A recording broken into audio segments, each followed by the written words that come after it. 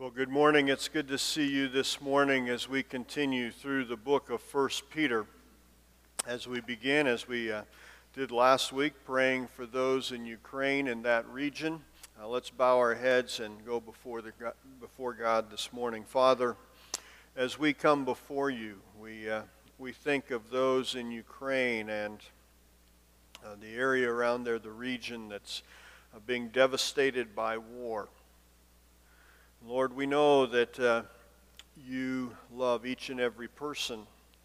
Lord, we pray that your protection would go before those people and that, Lord, people would see your grace even in the midst of evil. Lord, we pray that we as Christians around the world would demonstrate love and grace as a reflection of your love and your grace. And as we look at your word this morning, may we be challenged and may we be encouraged in the hope we have in Jesus Christ. We pray this in Jesus' name. Amen. We face a battle each and every day. It's a battle to choose to do right, but not only to choose to do right, but then to follow through with that choice. The battle takes place in our mind. It takes place in our actions. How many times have you made a bad choice, or maybe you desired to make the right choice, but you didn't follow through on what you know that you should have done? You know, in making choices, we must be convinced of the value of the right choice. The battle may be lost if we feel that making the right choice is too hard or not that important. Because of that, we make a wrong choice. We choose the path of sin. Or maybe we have good intentions, but we just struggle in following through. 1 Peter chapter 1 in verses 13 through 21, we find that Peter helps us to understand the importance of making godly choices, and then also a strategy that is necessary in helping us have victory in that battle. He calls us to be holy. We see that beginning in verse 13. The central imperative of this passage is to be holy. An imperative is a command that God gives us. And Peter here in these verses shares with us how we can be holy. We see that we are to prepare our mind. Verse 13 says, "Therefore, gird up the loins of your mind, be sober, and rest your hope fully upon the grace that is to be brought to you at the revelation of Jesus Christ." Peter begins verse 13 by saying, "Gird up the loins of your mind," in the New King James. You may be saying, okay, that sounds really strange. What does that mean, to gird up the loins of our mind? It has the idea of cinching up like a belt. I have a picture here on the screen that can help us understand what Peter is telling us to do. You see, what happens is in Bible times they would have long robes, and if they were working, those robes would oftentimes trip them up. And so they would take that robe up and they would take the bottom of it and tuck it into their belt so it wouldn't trip them up. And Peter is telling us, listen, don't allow your mind to trip you up from doing what God has called you to do. We could use the term rolling up our sleeves to get to work. But not only does he say, gird up the loins of your mind, but also be sober. Now you're probably here this morning saying, all right, I got this checked out. I'm not drunk this morning. I'm sober. But it means much more than that in Scripture. It means to think clearly and morally decisively. We need to be recognizing in our mind what God desires for us to do. Morally correct, morally decisive. And then he goes on in verse 13 and says that we're to rest our hope in the grace that is brought to us at the revelation of Jesus Christ. Now, there's a couple different parts to that. We need to recognize that God is faithful.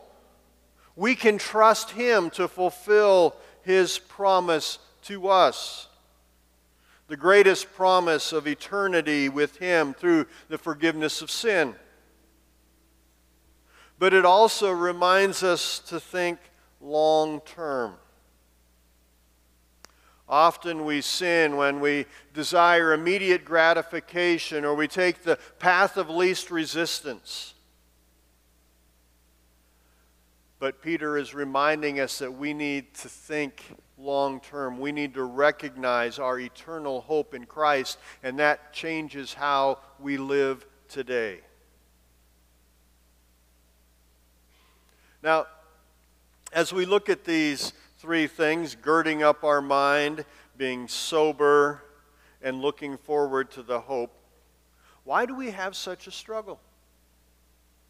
I mean, if we think about that, I mean, if we could tell every teenager, listen, if you put $50 away each month until you turn 65 with a moderate return of investment, a moderate interest, you'll have $2 to $3 million set aside. Well, that sounds simple. Let's do it, right? Now, some of us are saying we wish we would have done that when we were 17 or 18 years old. But if you heard that as a 17 or 18-year-old and you said, okay, I'm going to do that, but what happens? How many 17 or 18-year-olds follow through on it? Not a lot. Why? Because they're just like us. The things that I see that are, oh yeah, I could have this, I could use this, and pretty soon that thing that could be a priority and change our retirement becomes something that becomes second, third, fourth tier of our importance list, and we don't follow through. And we can see it on paper.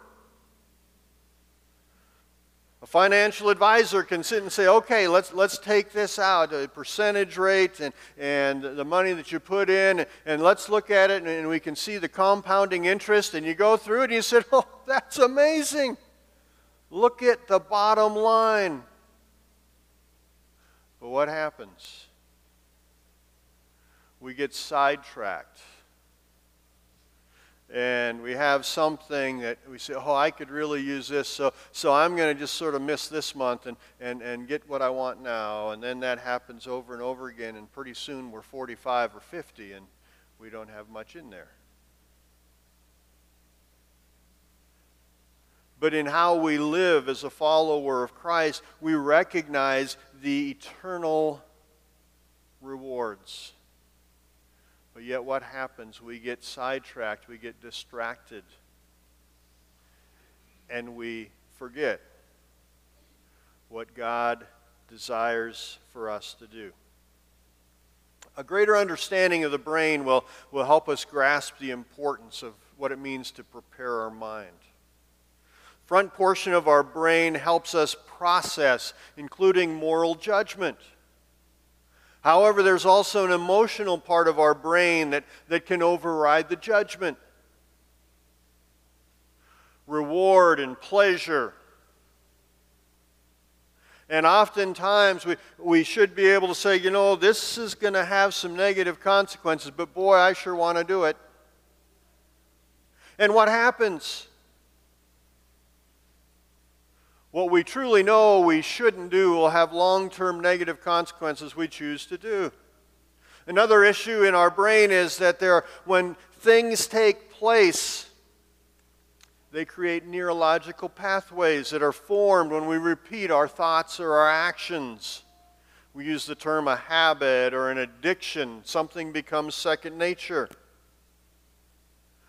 Why does a Christian man who knows that pornography is wrong still get drawn back in and back in and back in and back in? And what happens? They say, God, please help me with this. But we seem to just get drawn back in and back in.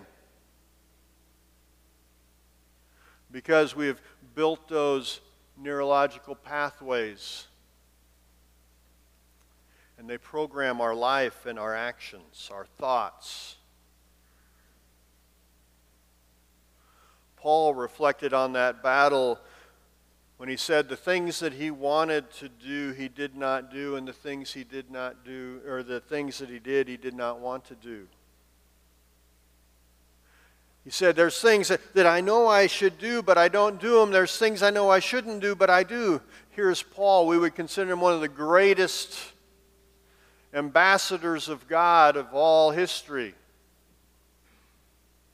But yet he had that continual struggle of the battle between doing right or choosing to do wrong.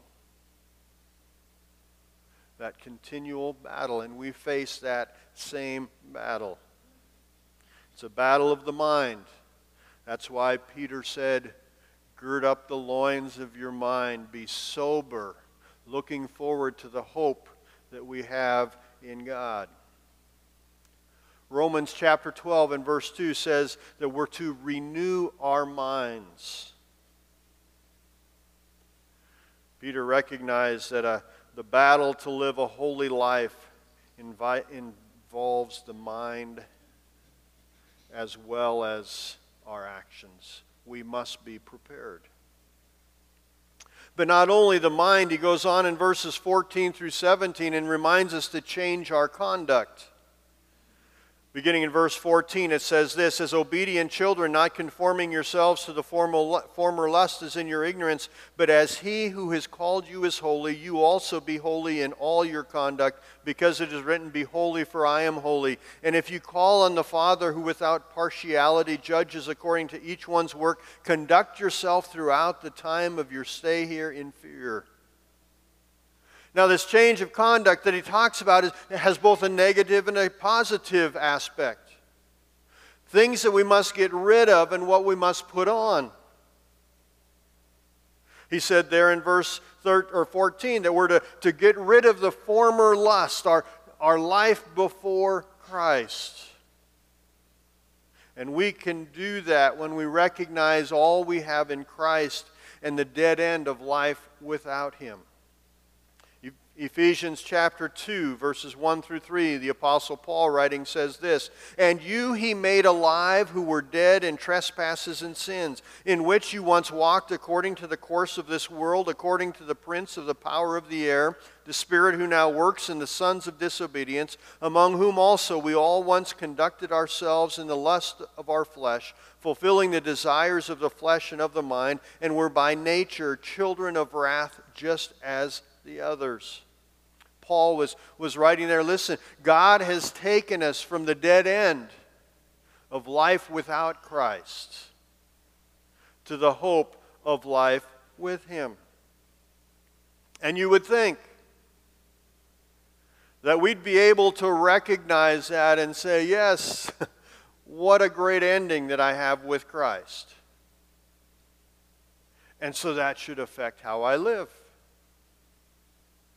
But we still face that battle. Think back to the Israelites.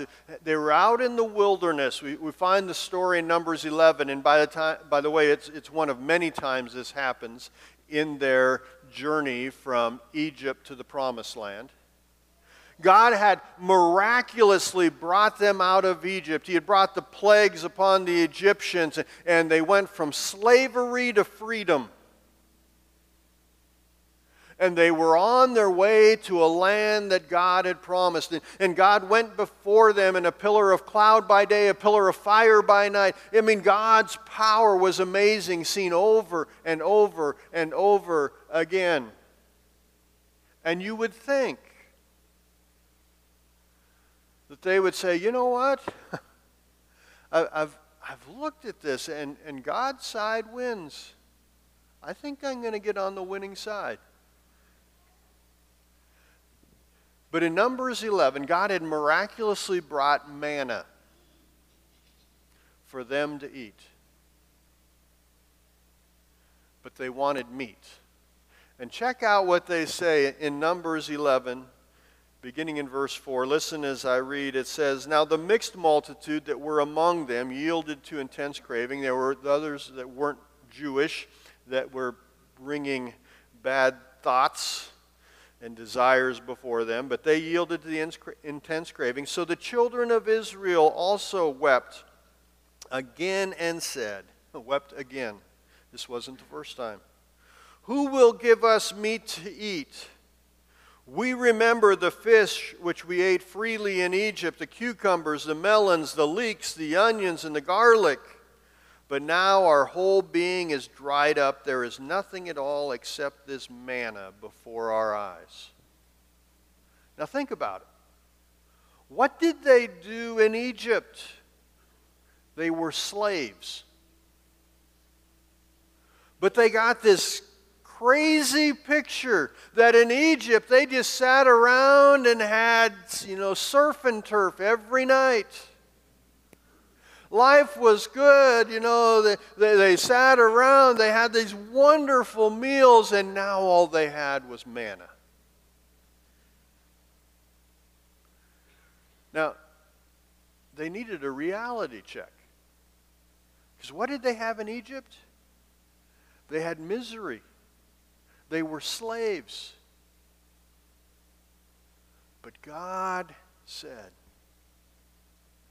I'm going to rescue you and take you to a land which I've promised to you. And even beginning in Genesis chapter 12, the father of Israel, Abraham, God said, I'm going to make of you a great nation. And your descendants will be as the stars of the sky, as the sand on the seashore. And they had seen over and over when God had fulfilled his promises, but they thought, you know what? We just came out here to die. Think about how good we had it back in Egypt. But we can do the same thing. We see the faithfulness of God. Now, is there going to be hard times? Absolutely. Peter talked about that back, remember from last week, back in verses 6 through 9. The trials that we face. But even in the midst of the trials, we see that God is faithful. But the Israelites foolishly complained and didn't look at life from God's eternal perspective. But what are we to do? We're to put on holiness. We think of holy as pure. It actually has also a connotation of being unique. God is pure. He is unique. Can you imagine? And in Scripture it talks about the scene around the throne of God. And around the throne for eternity, they're continually saying, holy, holy, holy. We in our finite minds cannot picture the purity, the uniqueness of God.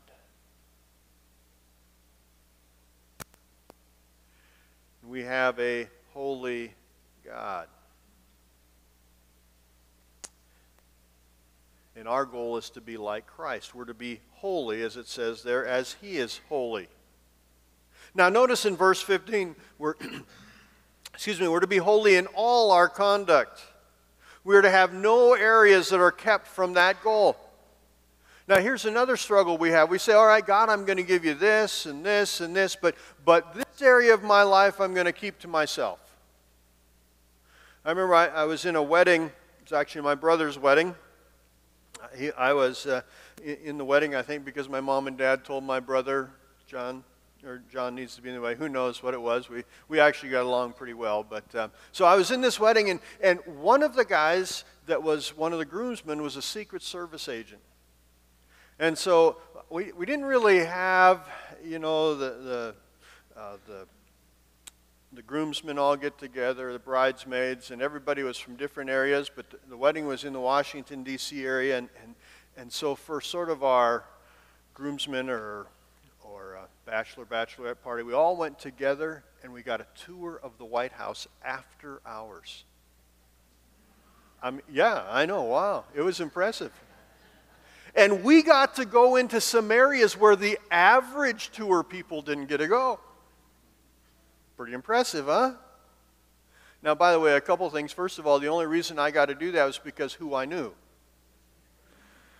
That's a reminder. We have a lot of things because we know Jesus Christ, right?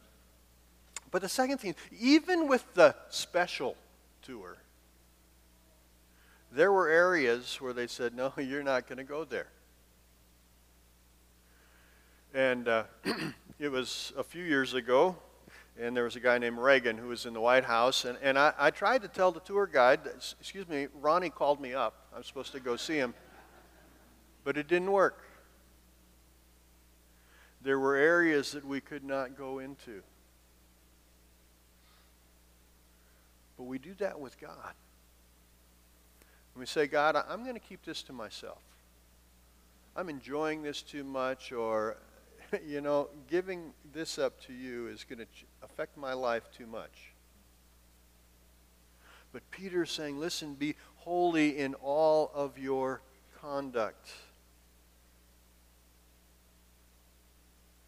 And then he goes on and he says, why should we do that?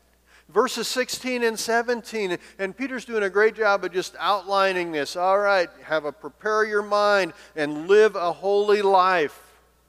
And he says, you do it because, verse 16, it is written. God's word tells us to do that. But not only that, we see in verse 17 that there's going to be a judgment. Positive and negative. But there will be a time where we stand before a holy God and we share what we've done. Now, the sacrifice of Jesus Christ cleanses us from the punishment, or pays for the punishment of our sin, but we still have an opportunity, or we can call it an opportunity, to be judged as His followers. And so Peter says, listen, live a holy life. Begin it with a prepared mind, which leads to holy actions. And then in verse 18, he seems to just take a change of direction. But it's really something that he's done and will continue to do throughout this letter. And he talks about how we are precious. Verses 18 through 21 says this, knowing that you were not redeemed with corruptible things like silver or gold from your aimless conduct received by tradition from your fathers, but with the precious blood of Christ as of a lamb without blemish and without spot. He indeed was foreordained before the foundation of the world, but was manifest in these last times for you. And through him believe in God, who raised him from the dead and gave him glory, so that your faith and hope are in God. Now, it's interesting what Peter does, and it's something he does. The Apostle Paul, if you read his letters, he did this also. But it's sort of taking from and my English teacher would be proud of me, the indicative and the imperative. The indicative, the idea of the facts, what we have in Christ, to the imperative, how we should live. And Peter goes back and forth. Oftentimes when the Apostle Paul would write a letter, he would begin the letter with just a long list of all the things we have in Christ, who we are in Him, our eternal hope that we have in Christ. And then he says, now live this way. If you look at verse 13, which we began this morning looking at, it begins with that word therefore, and we've talked about it before. It's based on what has taken place. You need to do this. Therefore, prepare your minds, live a holy life. Why? Because of our living hope we talked about last week. We found in verse 3 and verses 4 and 5 the inheritance that we have through the power of God, the ability to handle the trials because God is with us. In verses 10 through 12 we see that what we have that the prophets talked about, the preachers shared, the angels observed, all these things. Therefore, it's a cause and effect. And so now in verses 13 through 17, he says we need to be holy. Knowing, verse 18, that you are redeemed. I'm to live holy. Why? Because I have a living hope. Because I have an inheritance in Christ. I can live holy, verse 18, because I am redeemed by the precious blood of Christ. It's a cause and effect. Redeemed. That word in the Greek is a picture of what would take place when someone went to purchase the freedom of a slave. We have a picture here, a reminder that we are freed from the bondage of sin. The Bible gives that picture that we're slaves to sin. But because of Jesus Christ, we have freedom. He has paid the price for our sins. Salvation is our redemption in Christ. And in that redemption, we see that we're valuable. God values us in that He sent His Son to die for us. Vance Havner, who's a former chaplain of the U.S. Senate, said this: "Salvation is free, but it is not cheap." Salvation cost God a great deal. Cost God the precious blood of His Son, Jesus Christ. You know, we're not redeemed with the lowest bid, but instead we're redeemed by God's highest price. Now, if you're dating someone here and you're thinking about getting married, I'm going to talk to guys here. Let me give you a hint. Don't take your girlfriend to the jewelry store. Let me tell you why. I took my girlfriend, now my wife, to the jewelry store. It was a mistake. Because what happens? What happens when you walk in, and the people that work there aren't dumb. They say, all right, here comes this young man, this young lady. They're coming, they're smiling, they're sort of looking at each other, and then they look at those rings and like, oh boy. So what's the first question they ask? How much do you want to spend? Now think about that. She's standing right next to you. And I'm giving you free advice, by the way, but I did it. What am I going to say? If the guy actually saw how much this poor seminary student had in his savings account, he would have said, you know, I'm going on lunch. You're not worth spending time trying to show these rings to because you can't afford them anyway. But what am I going to say? Well, what's the cheapest thing you got? No, because she's standing next to you, she sort of probably takes a little step back. Yeah. How much do you think I'm worth?